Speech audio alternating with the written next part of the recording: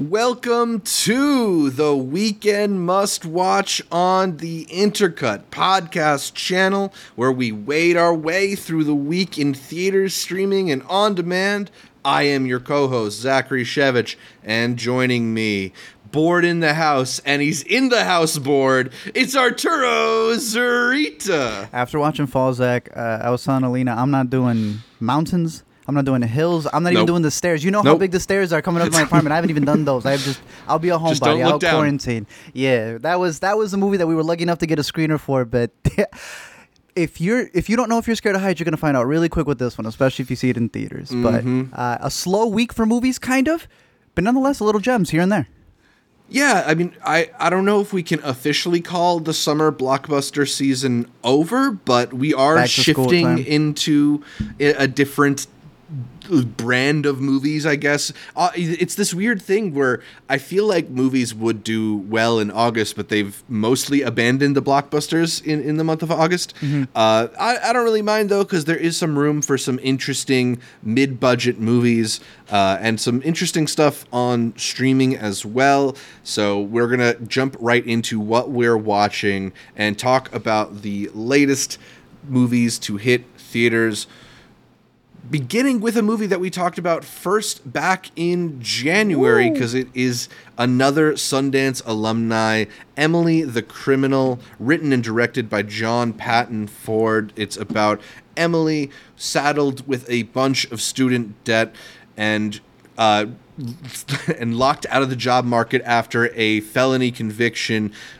She enters the world of credit card fraud and seems to take to it well. This one not only stars Aubrey Plaza, but was produced by her as well as her production company, Evil Hag Productions. So there's like a lot of intentionality, I would say, in terms of Plaza taking this particular role. She's definitely an actress who's really carved a niche for herself as this kind of wry, dry person who can do these like very pointed insults and sort of off-kilter types of roles. She sometimes is more of like the crazy, wacko sidekick, and sometimes she's actually the there's something wrong underneath the surface protagonist of these stories. We've seen her in lots of different modes, but I don't know if I've ever quite seen her in a role like Emily the Criminal, and I'm really pleased to see that she's able to adapt her abilities to this kind of lower boil crime thriller. It's not something that's calling for her to be this kind of sassy or like snide deliverer of sarcastic lines. She's just kind of like a very real person, and she's so convincing in this role. What did you think about Emily the Criminal now that you've had a chance to revisit it after a few months? It's fantastic. I know this was one of our most anticipated out of the fest when we went to it. She's Sundance queen, dude. She's been going back to back all those years with a bunch of these projects that you're seeing right there. And yeah, you're right. A lot of people see her as always being that sarcastic person from Parks and Rec, but she's been on a run, dude. Ingrid Goes West was also another Sundance feature that I thought showed some chops in being able to take that comedy and make it very dark. Black Bear blew you and I both away, still at my top of her performances. If you haven't seen that, definitely go catch it. But I really like this one because it's not, like you said, her just acting, but her bringing the script to life. The director had talked about how if it wasn't for her, he wouldn't have seen the movie the way that he ended up like viewing it. She added a lot of personality to it and realizing who really is the criminal and what's going on here. I love the handheld shots to it because obviously they shot it during COVID. They need to shoot it fast, but it adds to the tension. Like you're following her trying not to get caught in the system of like, being able to flip these credit cards super quick. And it was interesting to hear the director talk about how he himself was in debt, but he didn't want the debt that she owed in the movie to be his because he said that people wouldn't find it believable. And I find that just so telling about what the movie's about, it's the only type of loan that you could take out at 18. It's the only loan where if you die, it's going to go to your kids. There's no bankruptcy for this. And it kind of tells you, if you end up in this position, the only way to get out of it is to commit a crime. I think the movie handles it in a very interesting fashion where it's almost a coming of age story for her. She finally realizes what she's good at, and she starts like diving straight into it. I would highly recommend the scene in the movie. The scene in the movie that echoes the title of the film is one that I think both of us thought was one of the strongest moments in the movie. Oh yeah. So if you're a big fan of Aubrey Plaza, obviously you need to add this to your list. But if you just like thrillers in general, this is one of those where it's like, it's not this big bank heist. It's like something that is really scary, and I think a lot of people have gone through it. I've gone through it. I haven't done it. I've definitely been on the receiving end of this. But it's such a it's a high stakes but very mundane task. You're just taking cards. No, it's very I don't know if it's like, if you can really call it like white collar criminal, because they're not white collar, but like it's not a violent crime, and that's something that they establish. But then, like, of course, because this is a really expertly crafted film in some ways, I think they do a good job of gradually ratcheting up the stakes and showing you the realities of the situation of that type of I guess lifestyle. I don't know, but I think the way in which it handles those moments, it's just like expertly done, tense filmmaking. There's a few moments where it's just a little bit of like that kind of feeling like you're on the edge of like a downhill, like something's about to happen. And again, Plaza, as we mentioned, is so good here. Even though it's like not a very funny part, she's so convincing and so real. The accent, I can attest, is like pretty accurate. She's supposed to be from New Jersey, right? Yeah, she's supposed to be kind of not too far from my area, actually. But she's from Delaware, so she must have some familiarity with like the region. And shout out Theo, dude. Theo said that he came in very 3 days before filming because whoever was there prior dipped, and they had to find him, bring him in. I thought he killed it, dude. I thought he did a really good job with it. I think they play off well with each other. And he had also shouted out another movie, which anytime I can mention this, he said his biggest inspiration was A Prophet. He said he wanted to film A Prophet, but in the streets of L.A., which he said ends up becoming, Michael Mann film. But nonetheless, A Prophet is exactly what I would like say that this is in the vein of, because it very much is someone who is outside of the system just trying to make it, gets thrown into a position where they end up becoming exactly what they were, the criminal that they weren't before, but were forced to become. If you have not seen The Prophet, do yourself a favor, catch that movie. And go catch Emily the Criminal, because it's definitely worth the watch. Yeah, definitely agree. A strong recommendation on Emily the Criminal. And I don't know if there's much more to say. Like, it's definitely like solid. It has moments of some melodrama, but I think it's all overall elevated with those performances and just an excellent low stake. I don't want to say low stakes, but excellent like low key crime drama. High stakes, I would say. Yeah. All right. Let's give a quick mention to Bodies, because it did expand into more theaters over the weekend, and we're seeing more and more reactions from people. A lot of positives, some negatives, some mixed, but I'm still really in favor of this movie. We dropped our after credits review of the film, so if you want to see more extended thoughts on what we thought of this A24 horror comedy whodunit, check it out. We even talk about why we feel like the twists work, and if you feel like that's a spoiler. What twist are we talking about? People have been split on it, though. People have been split on it. And I don't know if you saw that one bit where there was a review that it was between two critics, and for whatever reason, the outlet decided to spin it as old critic versus young critic. And the older critic had been there for a while, and it's been a big push for the marketing in this movie. I don't know if you want to say it's attributed from the movie itself, but a lot of people who are covering the film seem to really push this idea of, if you're old, you're not going to get it. I think there's a lot of interesting as thematics that the movie's going through that may also relate to how we're approaching it in real life. But I'd say no matter what age you are, the movie authentically covers its generation. And if you're an older person who doesn't know how younger people talk, and you're going to go in there going like, oh, why aren't they talking like your generation? Then you're not expecting a real movie. But then at the same time, I also think it's bogus to say that older people just aren't going to get it because they don't get it. That's not a way to attract new people, in my opinion. But that's A24 marketing for you, I guess. I would highly recommend it. The whole cast is great. I think the film does a strong enough job of like detailing the types of characters it's discussing and sort of where everybody's viewpoint is, that like it shouldn't really matter if you're not necessarily of the generation to really like get all the references or all the lingo. It's more of like the way in which they turn in on each other that I think matters not only to the movie but to like where the movie goes. Right? Yeah, well, we have a whole after credits. Definitely go check that out. Like Zach was saying, it's no spoilers at the beginning to convince you to go see the movie. Catch it with a bunch of friends, and then come talk about it. We'll see how people feel on that ending. I think it's worth it. I think once it comes out on VOD, I hope it gets an even bigger push. All right. Well, let's wrap up what is in theaters by talking about Fall. This is the new release from Lionsgate, directed by Scott Mann, about best friends Becky and Hunter, who pushed the limits by climbing to the top of a 2,000-foot radio tower when suddenly they find themselves with no way back down. Art, this is definitely the most... is it agoraphobic? Is it the fear of heights? I think it is. It's called Hell No, I'm Not Going Up There. I don't know what it is, but yeah, this is the movie.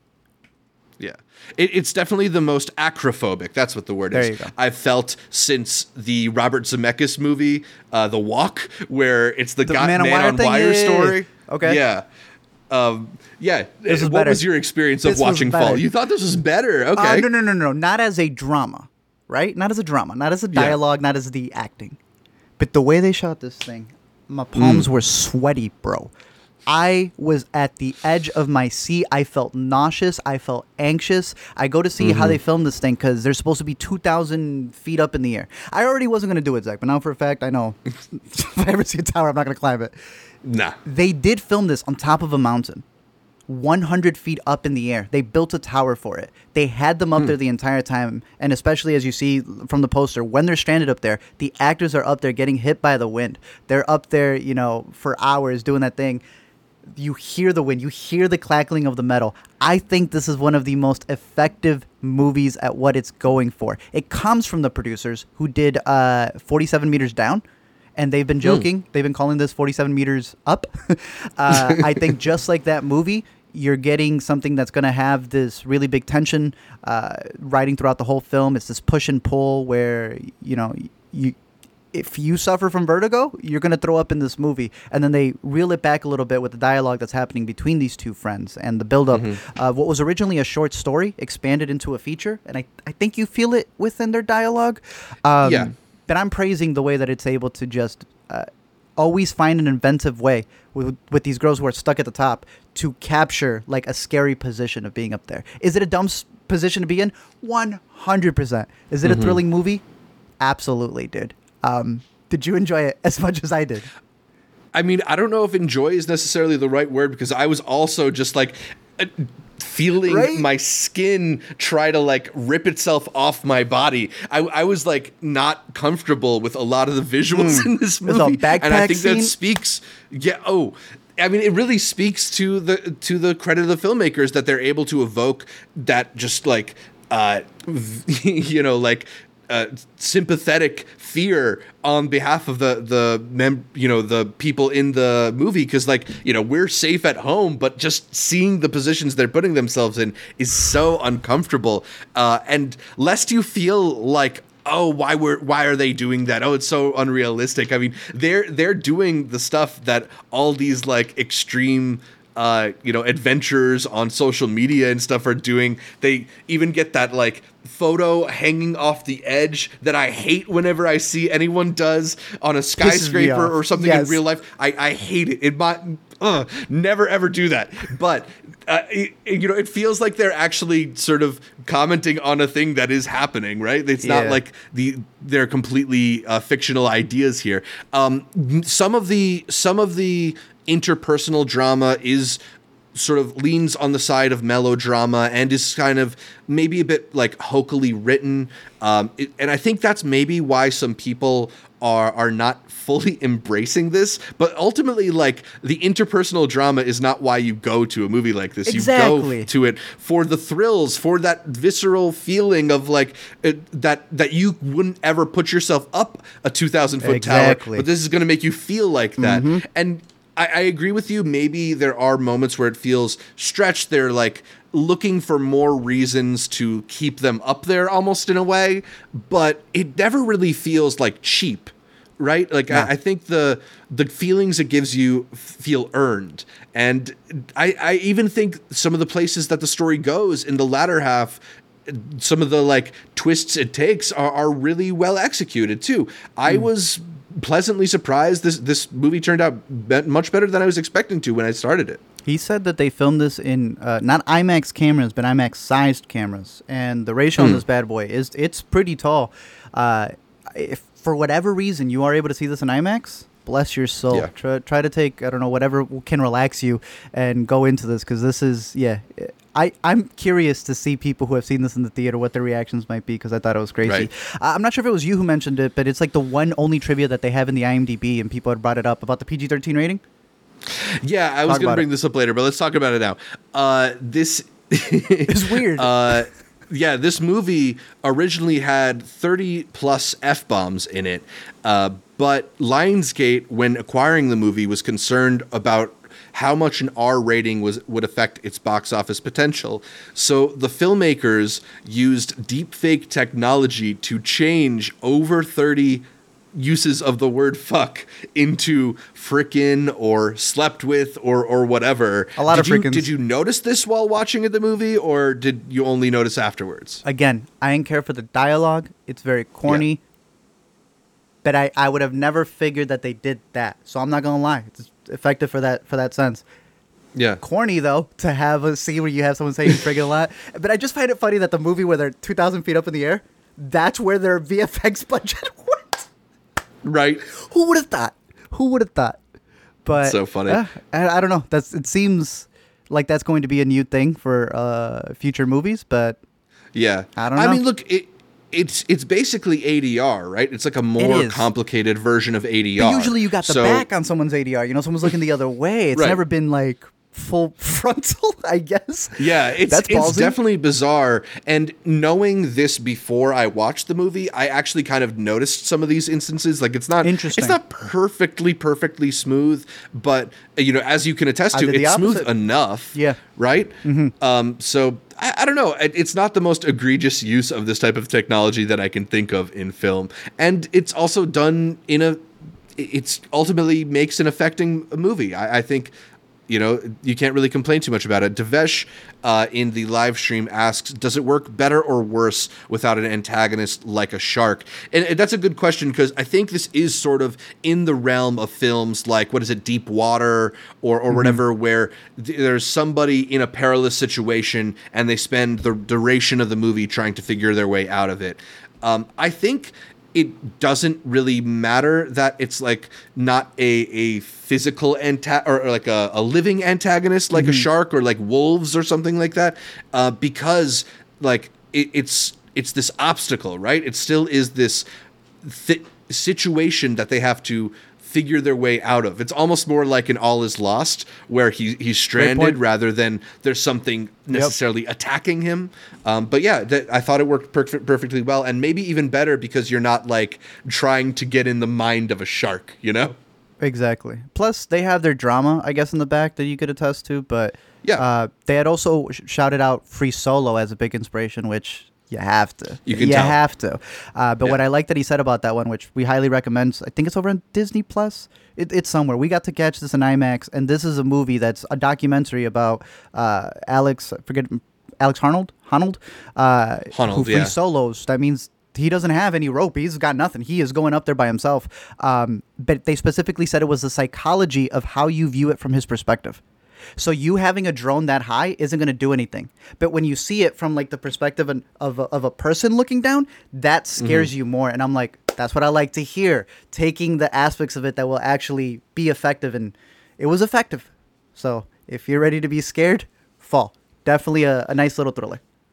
Yeah, absolutely. I think there's some people being maybe a little too harsh on this. It's an effective movie and solid for what it is. So For sure. I think we both would recommend Fall. Let's move into some of these streaming options and start with Day Shift over on Netflix. This is the latest action thriller comedy / produced by Netflix. I feel like another attempt by them to see if they can get some kind of franchise going, get some kind of excitement in general around one of their original properties. This one stars Jamie Foxx as a vampire killer who goes around Los Angeles picking off vampires and trying to sell the fangs for money. It's an interesting film. You have some other people alongside him, including Snoop Dogg and Dave Franco. He and Dave Franco end up in kind of like a buddy cop sort of dynamic, opposites attract kind of thing. Yeah. But Dave Franco also doesn't even show up in this movie until 31 minutes in.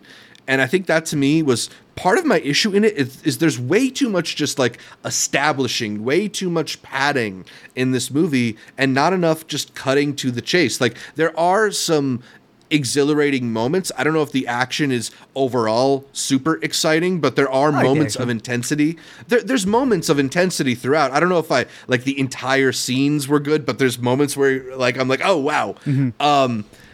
But like it just takes too long to get to a lot of it, and I feels like there's too little of it there by the time that the plot really kicks into gear.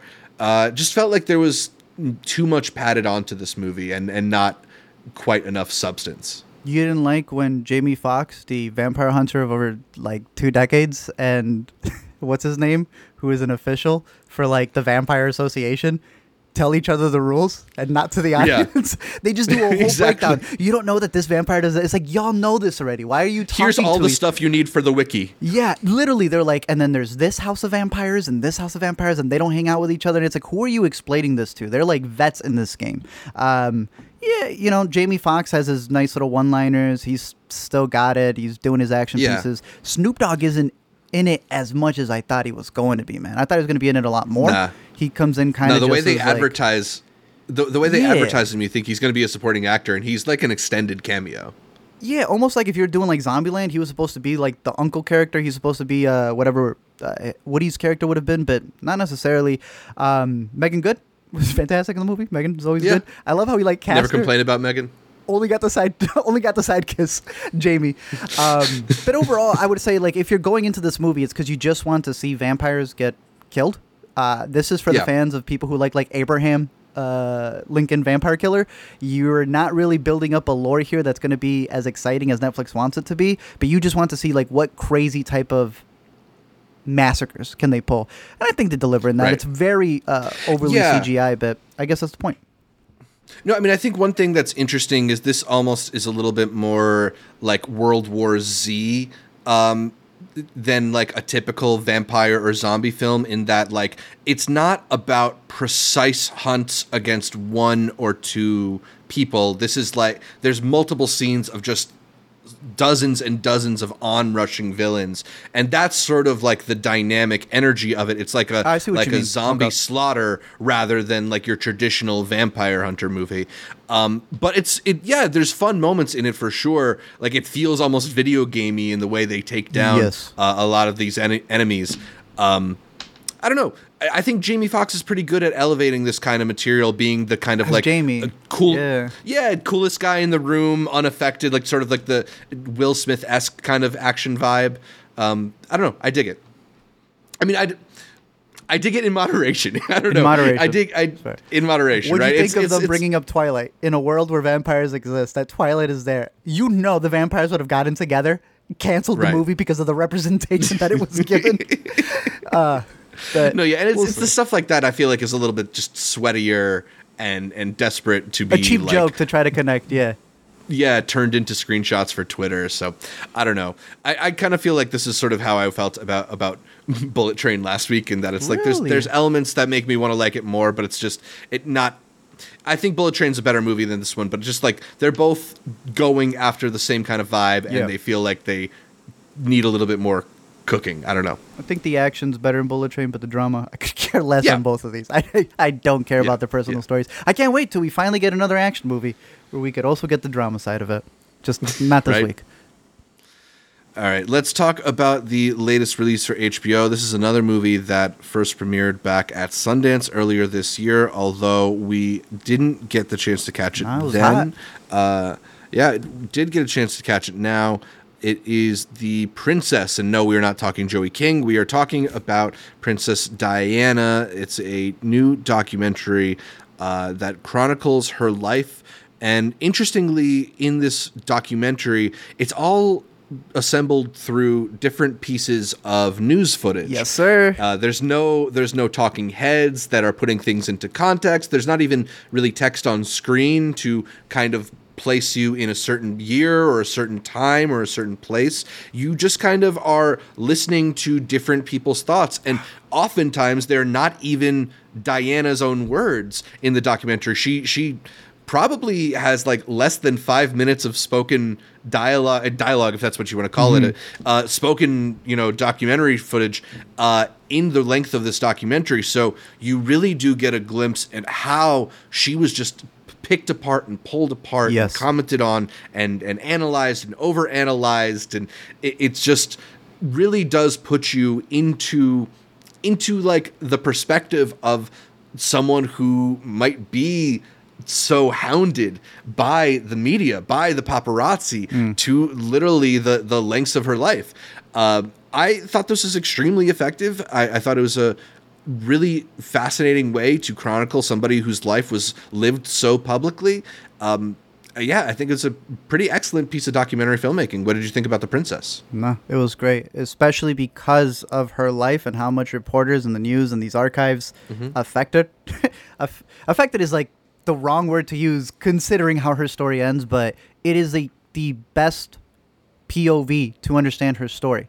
How everybody had an opinion, how everybody was judging her in that sense, and just letting you almost go through what the people would have been consuming at that time, how it affect how people's opinions on her were affected by how other people's opinions of her, if that makes any sense. It was like a game of telephone almost about what somebody else thought of her. And it's crazy to see a lot of the like on the street talks with people and how they pick her apart, seeing there'd be like news shows or there'd be like talk shows that are just breaking her down, all of the newspapers that were made from her. There's a really good version of this on Netflix where it's all in her own words if you wanted her from her perspective. But sticking with archives allows it to be very unbiased. You're getting everyone's perspective, and then the story unfolds in a way where whatever you may think of Princess Diana may not be how those events actually unfolded. I don't remember her. I only know the stories said of her. So it was really interesting to see the breakdown of how they were presenting themselves to the public, and just the sequence of events and how it led up to it. The movie is also available for free, which I think is really awesome, online. You go to YouTube. Yeah, I didn't realize HBO has presented the whole movie right there, full documentary. So it's very cool. If you don't have HBO, still a good way to catch it right there for free. Yeah, and definitely worthwhile. I would say, like, I'm not a person who is overly familiar with the royal family. I like you. Like, obviously, you hear things, and Diana's a name who, like, whether it's even through watching movies like Spencer and stuff like that, you find out things. As somebody who doesn't necessarily feel like the most knowledgeable about the royal family, I still found this to be a very fascinating piece of filmmaking because it really, it just transports you to another time too, right? Like, because it's not just how she's being picked apart, but like she was being picked apart in a certain way because of the era. And I don't know, it's very transportive, even if you don't necessarily have all the context for everything. Yeah. It's very, very effective. Even when it's archived, it's pretty emotional because there's this one piece, without spoiling too much, where they decide to focus on, when she dies, not through news footage, but home video of a bunch of dudes watching the news footage. I don't know. I thought that worked. It was very effective in my opinion. One of the most memorable clips from the documentary, absolutely. 100%. Magnitude had also asked if The Princess is a good movie to watch if you know nothing about her. I would say yes, because it's even one of those where after you're done watching it, you just start discussing it. You end up like the people on the street in the doc, from those interviews going, oh, well, I wonder if, I think the Queen did this. I think it was all Right. Charles. I blame Charles. So And there's a lot it's of not necessarily talking points after.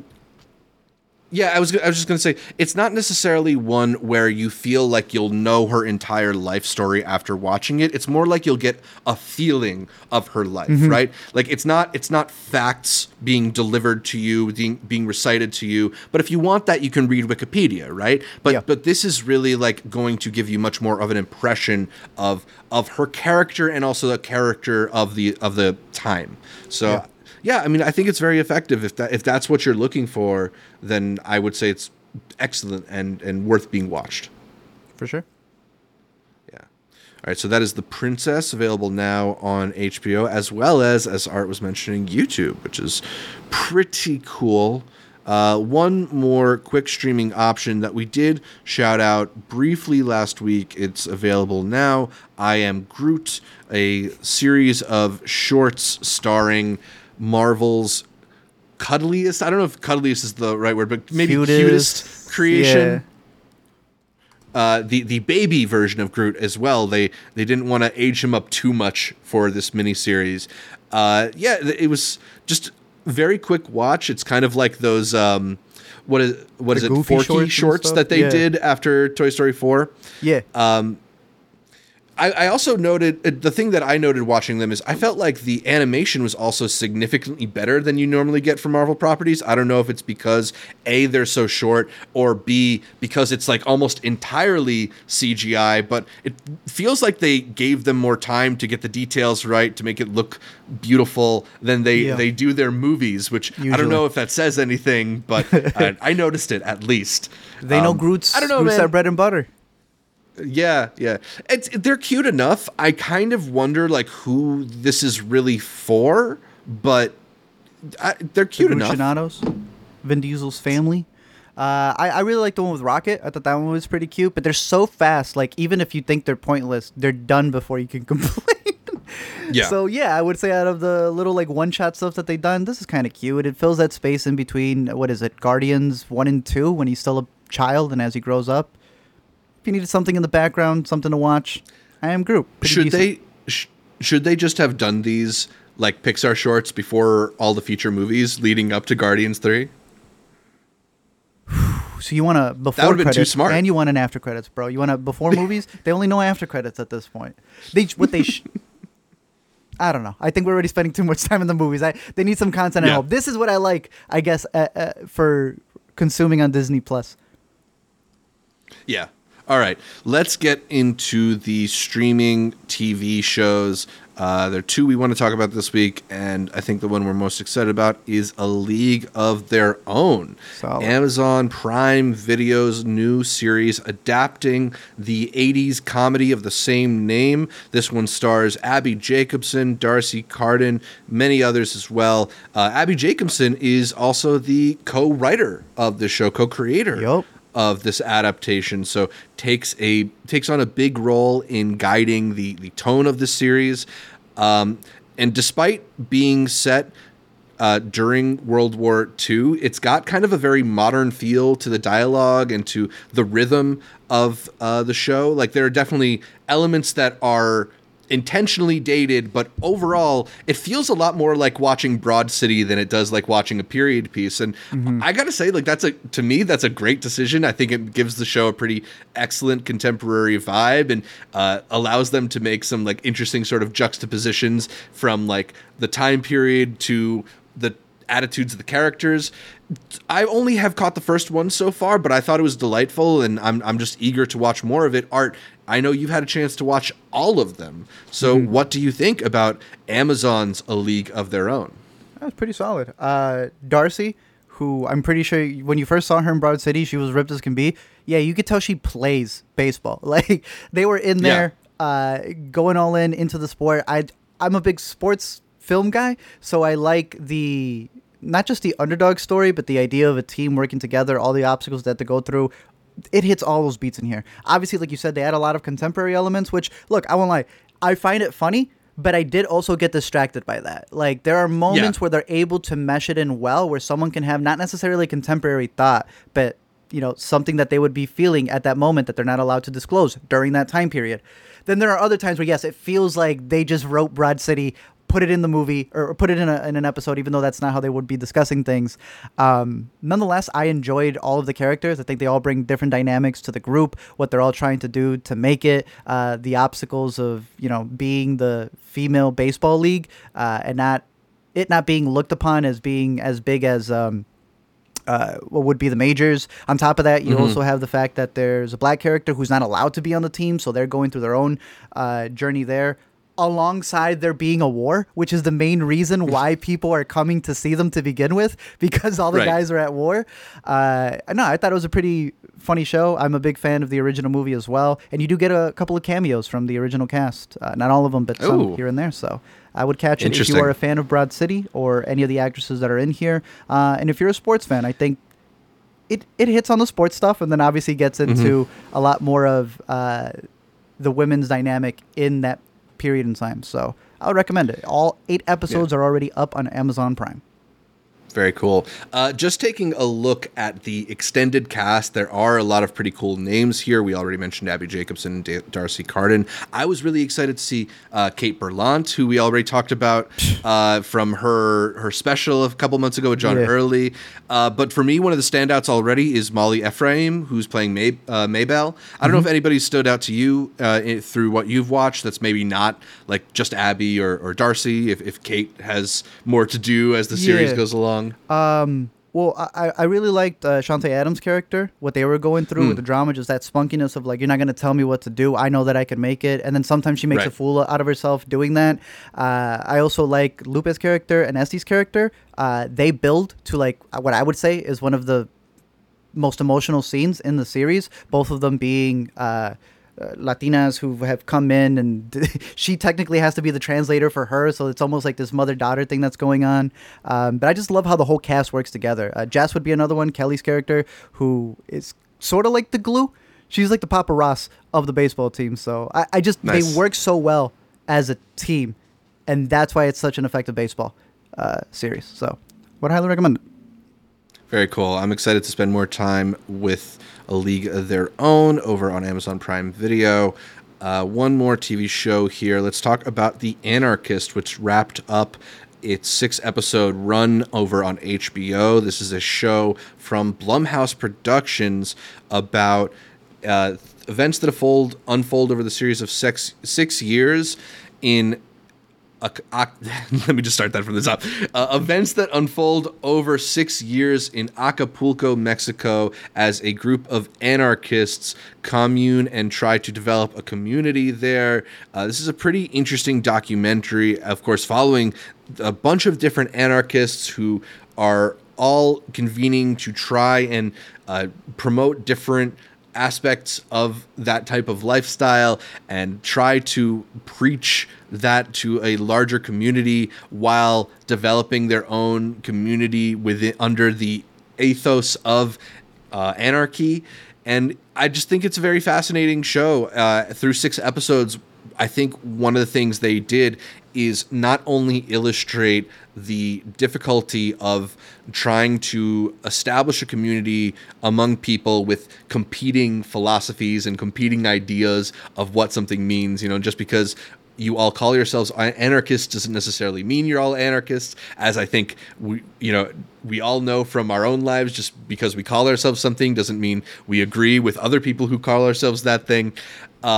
But beyond that, as the show continues, they show just how difficult it is to try and establish your own system within another system, and how the world makes it very hard to go against the world. And ultimately, I think what's cool about it is both an endorsement of and a warning about anarchy in different ways. Like it's touting the aspects of it that are admirable and potentially, idealist, and also being cognizant of the real dangers that exist within trying to go against everyone. And I don't know, it took some turns that I wasn't expecting. It became a lot more about like this insular community of a couple different people and the drama they were going through than I expected from the beginning. But it's a fascinating story, and I thought it was pretty well told. I do wish there were maybe some more details about how this community was able to sustain itself through all of this. Those are the secrets that they can't have that. I mean, they kind of just like they're just like, oh, Bitcoin, that's what did it. You gotta go to the gotta go to the meetings for that. Right. But I don't know. I think it's worthwhile. I think it was exciting to watch and pretty well done. So I would also recommend people check out The Anarchists on HBO if you're curious about it. All right. Cool. So those are our what we're watchings. Let us know in the live stream or in the comments down below or by emailing us at intercutpod@gmail.com if you or what you have been watching as well, so we can talk about it on future episodes of what we're watching. We don't have any yay or nays this week, but before we get to the new to see, I do want to give a shout out to the InterCutie patrons, those wonderful people who support the podcast through patreon.com. They are Ewan, Julieta, Garrett, Tim, Elizabeth, Josh, Ashley, Marion, Michael, D.A., Matt, and Di. The list growing longer every week. Shout out to all of you, as well as our Academy level members, all of y'all in the inner circle. They are Tushar, Cademan, Connor, Pete, Sean, May, and Ricky. Big shout out to all of them. But of course, the biggest shout out and our biggest thanks to those producer level patrons, the ones in the fancy director chairs sitting watching from behind the scenes. They are Video Village. Awkward. Yeah, the Video Village people, they are Awkward and Denvier. Thank you so much. Thanks to all of you for the support, and a reminder that you too can become a member of the InterCuties at patreon.com/intercutpod, where you can sign up for patron benefits like early access to Intercut episode outlines, access to private channels in the Intercut Discord, a peek at our Intercut brackets before we film those episodes, and an invitation to our monthly patron Google meetings. I think our next patron Google meeting is going to be next week. Gotta figure out what time with Art, but yeah, it's not too late to sign up for as little as $1 a month over on patreon.com/intercutpod and hang out with us, argue movies with us. Let us know your big and small movie opinions, and we'll debate them a little bit. Art, you ready to head to the new to see? Look, we're at the end of August. We'll see. Is it better to go to theaters or is it better to stay at home, Zach? Let's break them down. All right. New to see starting on August 15th. That's today. The premiere of the 10-part docuseries Legacy, the true story of the LA Lakers. This is The Reply. The true story. I like that. The true story. Right. They got to underline true there. The press email says, from the Lakers CEO and controlling owner, Jeannie Buss. So the Buss family not so happy about their treatment in HBO's Winning Time, responding with a 10-part docuseries. 2 episodes are premiering today, followed by 1 episode weekly, and they're pulling out all the big LA Lakers for interviews in this one, including LeBron James. I saw that. I want to see what Kareem has to say, dude. Right. We'll see how interesting this documentary is, because as we've talked about in the past, sometimes those documentaries that are produced by the subjects of them aren't the most in-depth. Yeah. But there's a lot to talk about with the Lakers, so we'll see. Antoine Fuqua?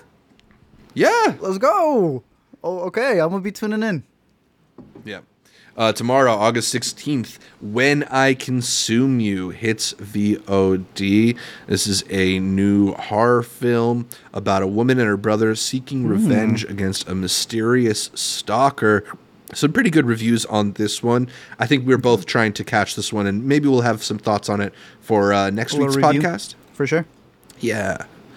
On August 17th, Look Both Ways hits Netflix. Art, I think this was one that you were looking forward to as well. They sent us a screener to this. I believe this is the movie because this week there's like a limited series. There's a movie. This sounded interesting because it's supposed to be. I want to say her name's Lily from Riverdale fame. Lily Reinhart. She has to figure out what reality she's going to take. The one where she gets pregnant or the one where she's not.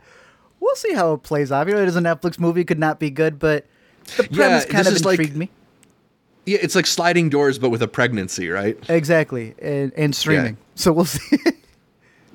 Interesting. Also, Wednesday, August 17th, She-Hulk, Attorney at Law.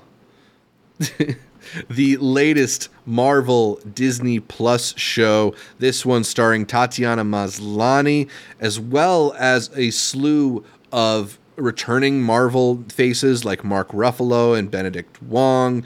We're getting Tim Roth as Abomination. We're getting Jamila Jamil, I believe, is supposed to be the antagonist of this show. We are not supposed to comment on it, even though they've sent us a couple episodes, but we will have some thoughts on the show next week Can't for tell sure. You that I'm waiting for them to finish the CGI. That's crazy. From the trailer. I can't wait till they finish the CGI from the trailer. You're not looking forward to this. This one hasn't, like with Tatiana, that hasn't been a thing for you? I just Oscar feel Isaac like baited you, and then you realized, they got me with Oscar. Right. They're lying to me. Yeah, they already did a show with Oscar Isaac and Ethan Hawke, and I didn't really enjoy most of it.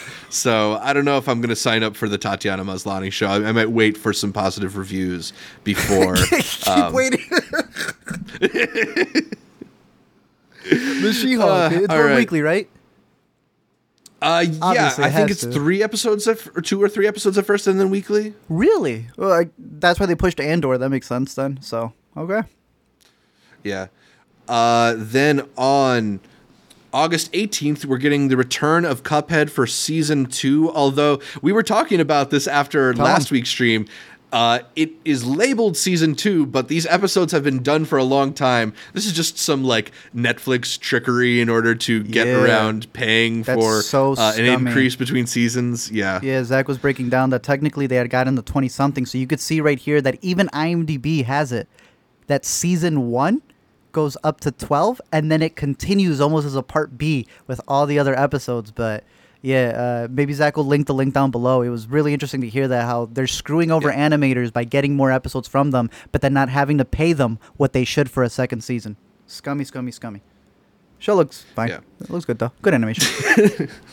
Can't blame them. Then I'm also curious about, on August 18th, Glorious. This is a new horror movie starring J.K. Simmons as like a mysterious voice of some kind. I don't know. That's what the reviews out of Fantasia this year were alluding to. I'm trying to know as little as possible, but it's on Shudder this Thursday, so I'm probably going to catch this one because people were really hyped on it when it played Fantasia.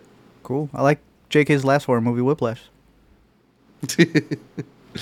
On Friday, August 19th, Anonymous Club, the Courtney Barnett documentary that we've both given pretty positive reviews to on the past and Intercut, is continuing to expand to more and more theaters across the country, including Art's Backyard of Chicago. It's going to get some screenings of Anonymous Club. So yeah, if you're still looking forward to that Courtney Barnett documentary, you get a chance to catch it soon.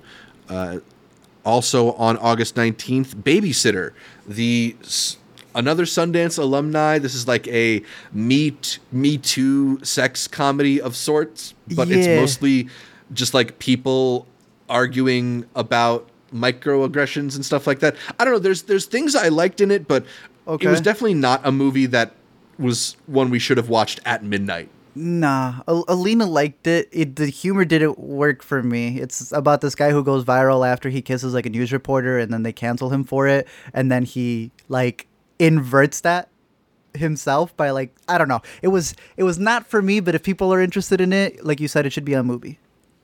Yeah. Beast, probably the biggest release of the weekend, hits theaters. This is a new film with Idris Elba as a father of 2 teenage daughters who find themselves hunted by a massive rogue lion intent on proving himself the apex predator. I mean, look, it's what is this, like Jaws with a lion? That sounds great. Mm-hmm. That sounds great. I'm there. Day one. The only thing that I'm concerned about is that they haven't been doing press screening. Well, I'm here for a movie where dude punches a lion, but that they're not doing the press screenings has me a little bit concerned. I have one for tomorrow. Will I be going? I'm not sure, but it's interest. I'm gonna be there to support him. Yeah. Also on Friday, Orphan First Kill goes to Paramount Plus, the sequel to Orphan, also with Isabel Fuhrman returning. Yeah. Art. I think we're allowed to talk about this one already, so you've had a chance to check it out. We'll talk about it more next week. Give us the quick preview. I'm a big fan of the first Orphan. Go watch the first Orphan. Hopefully not knowing anything, don't even watch the trailer to this one. Because I will test for the first one. This second one does some stuff. They just needed a little bit of a better director, but I'm still going to half recommend Orphan First Kill as a streaming release because this is one that you want to watch at home. A couple of buddies just be like, why did they take the story this way? Not a great movie, but still, at least it's keeping to the DNA of the Orphan franchise. Who would have thought? I don't know how they got Isabel back to being a 10-year-old. Like, how? How did they do this? Like, the actress has grown and they still find a way to do it. Some trickery going on there, but Orphan First Kill, it's going to be in theaters and Paramount Plus. Watch it on Paramount Plus. You don't have to get out for it. All right, cool.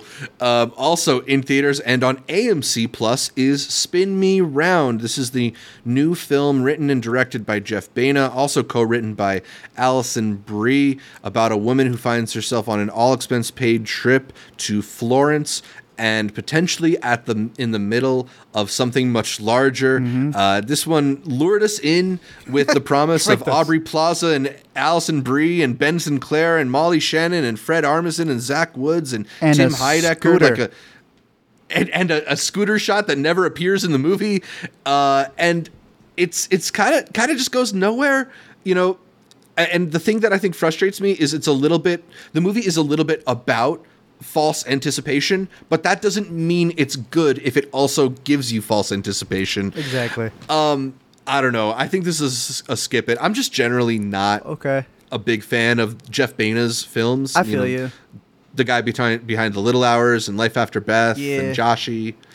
It's in the same realm for me too. Like, I don't want to say skip it, but it's definitely background watching. I like the whole cast. They're really cool, but I agree with you. It doesn't really build up to what it thinks it's building up to. There's climaxes that happen. It's just not a story arc climax that happens in the movie. Yeah.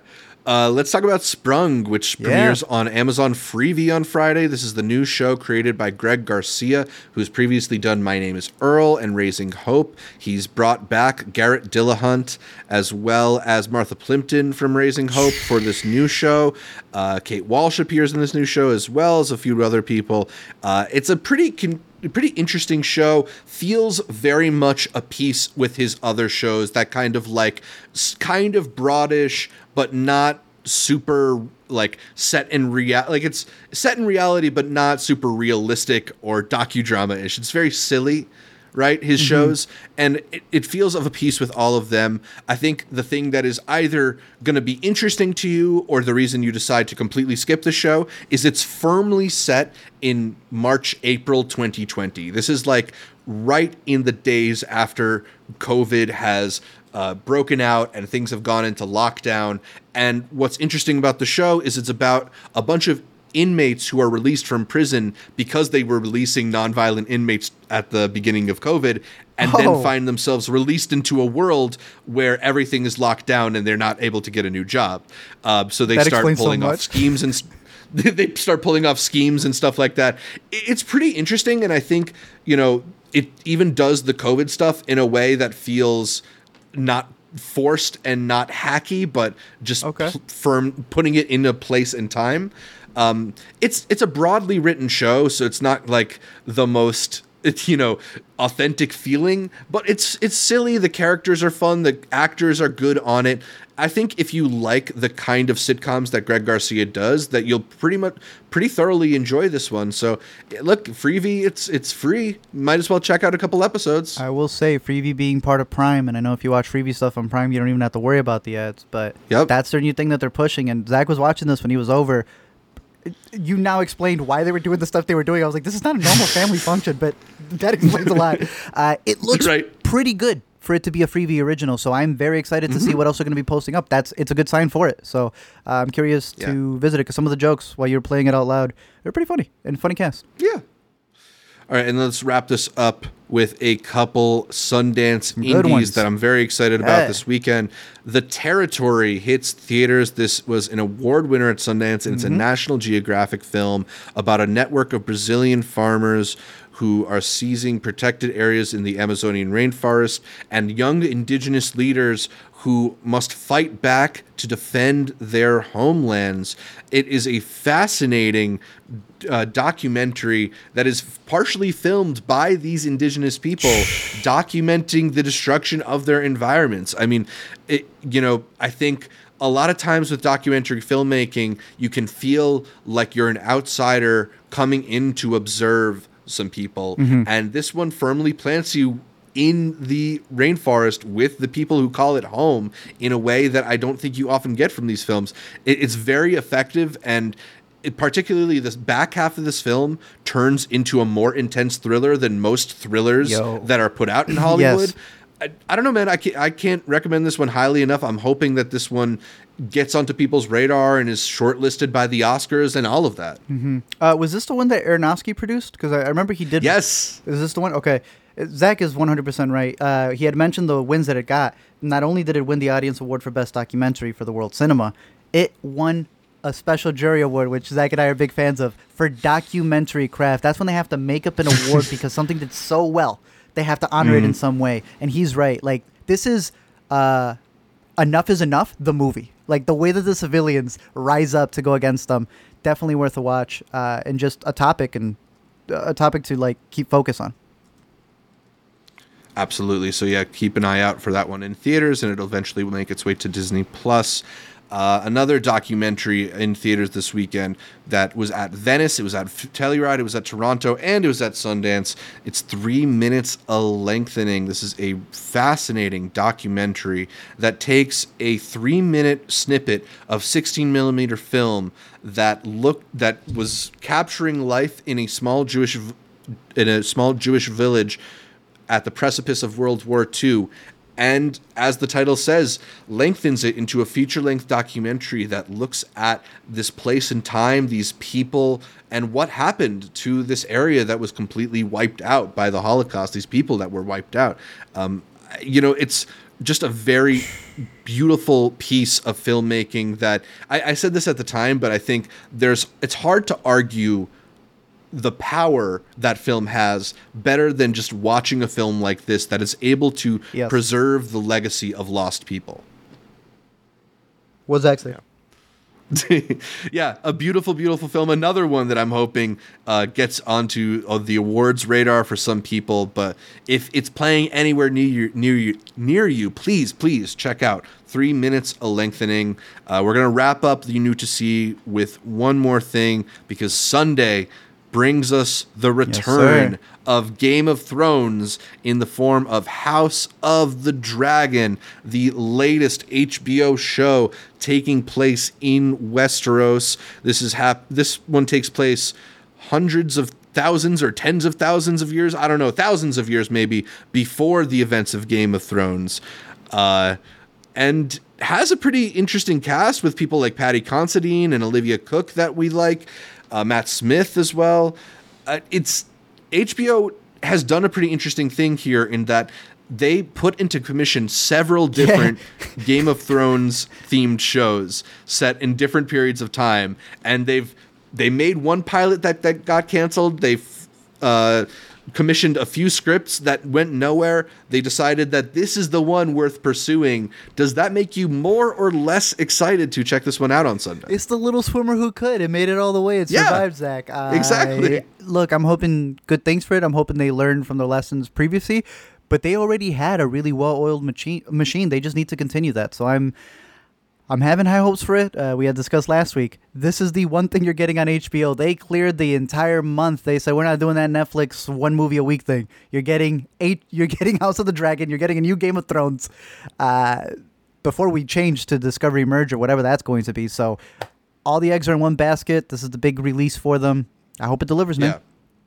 Yeah, I mean, look, I just like most people, really enjoyed watching Game of Thrones with what felt like the entire world when that show was really hitting. Yeah, exactly. You know, when that show was hitting, it was so much fun to be in on.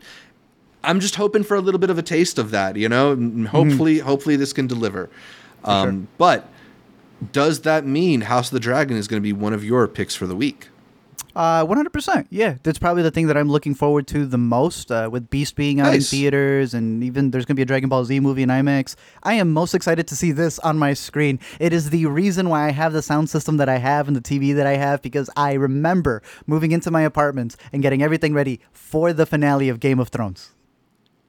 And I hope the pilot to the new Game of Thrones delivers more than that one did. I also have, as I pull it up over here, E.T., which is really the only thing that I'll be leaving for to go to theaters. It's out this weekend. It's going to do the entire week up until next Friday to be able to catch the first time ever release of E.T., the Extraterrestrial. I love catching Steven Spielberg's movies when they get the re-releases. I think this is the re-release of it. And then Jaws is going to be coming out in September. So I love when they take advantage of something where they're using the biggest scope that they can in theaters. You know, it's not like come back to see Back to the Future in like our theater number 13 in the back. No, this is a full-on release. I am very excited to go catch it again, but for the first time in IMAX. So those are my picks for the week.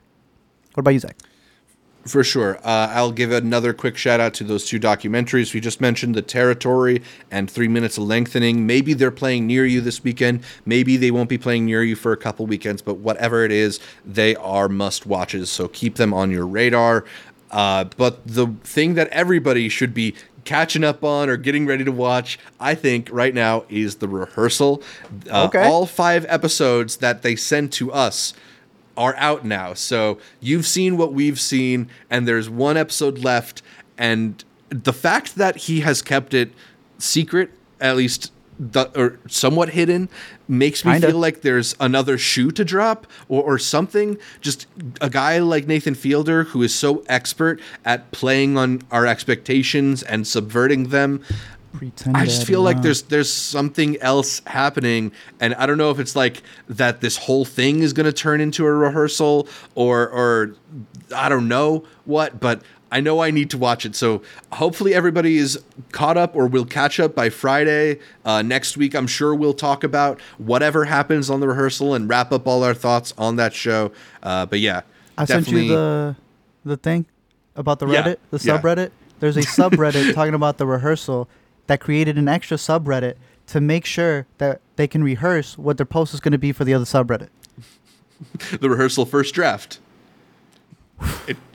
I see you caught up on one thing, though. I did, and that is my other final pick for the week. I do want to give a shout out to Hulu's The Bear, or FX on Hulu's The Bear, I guess I should say. That beef really hit, huh? You know what? It did. I'm still thinking about it, and I can't stop thinking about this show.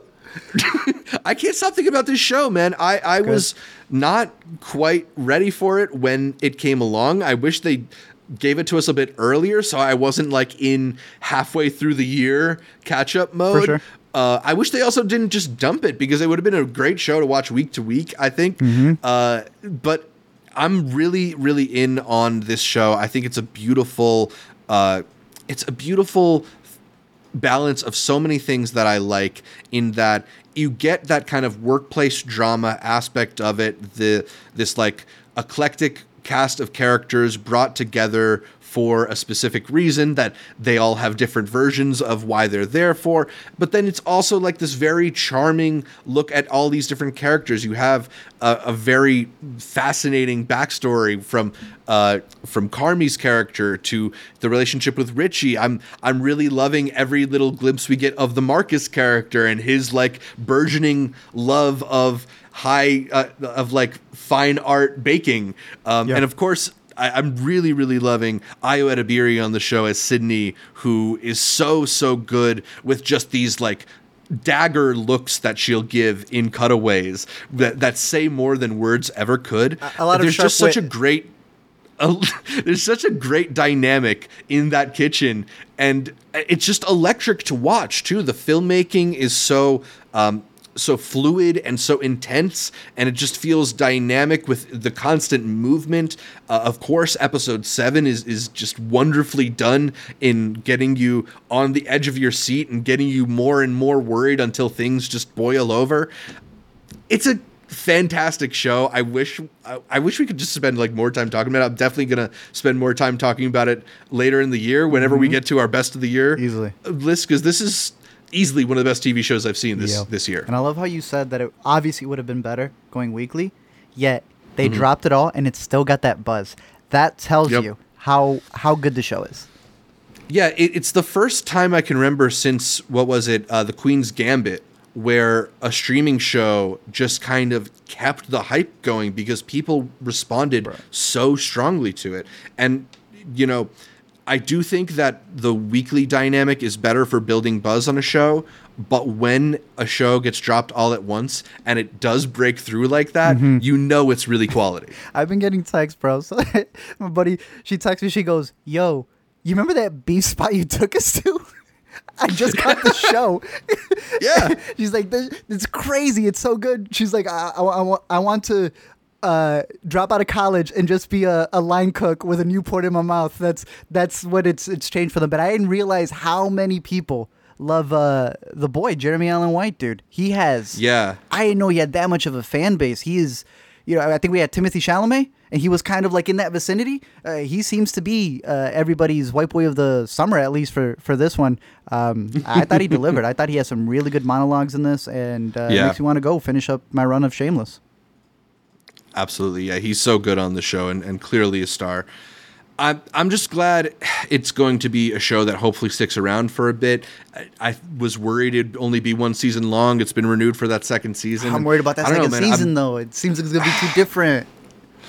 Maybe, but I'm excited to hang out in that kitchen. We'll see. We'll see. And I also, and without giving away too much about where the show goes, I think it'll be interesting to see the build, right? Like one of the things that I really loved about Silicon Valley in the early years was seeing the build and seeing how the changes affected the dynamics. And I wonder if there'll be some of that going on in season 2 of The Bear as well. For sure. Yeah. All right, so those were our picks for the week, and I think that's about all for this week's installment of Intercut. You can catch more from me, Zach Shevich, by following me on Twitter, Instagram, or Letterboxd at ZShevich. That's ZShevich, and check out my YouTube or TikTok channels at Multiplex Show. Art, where can people find more from you? It should be TikTok, but I'm just way too late to get to that. But you can find me over on Twitter. It's also not posting on Letterboxd, maybe posting, but for sure every week here on the Intercut Podcast.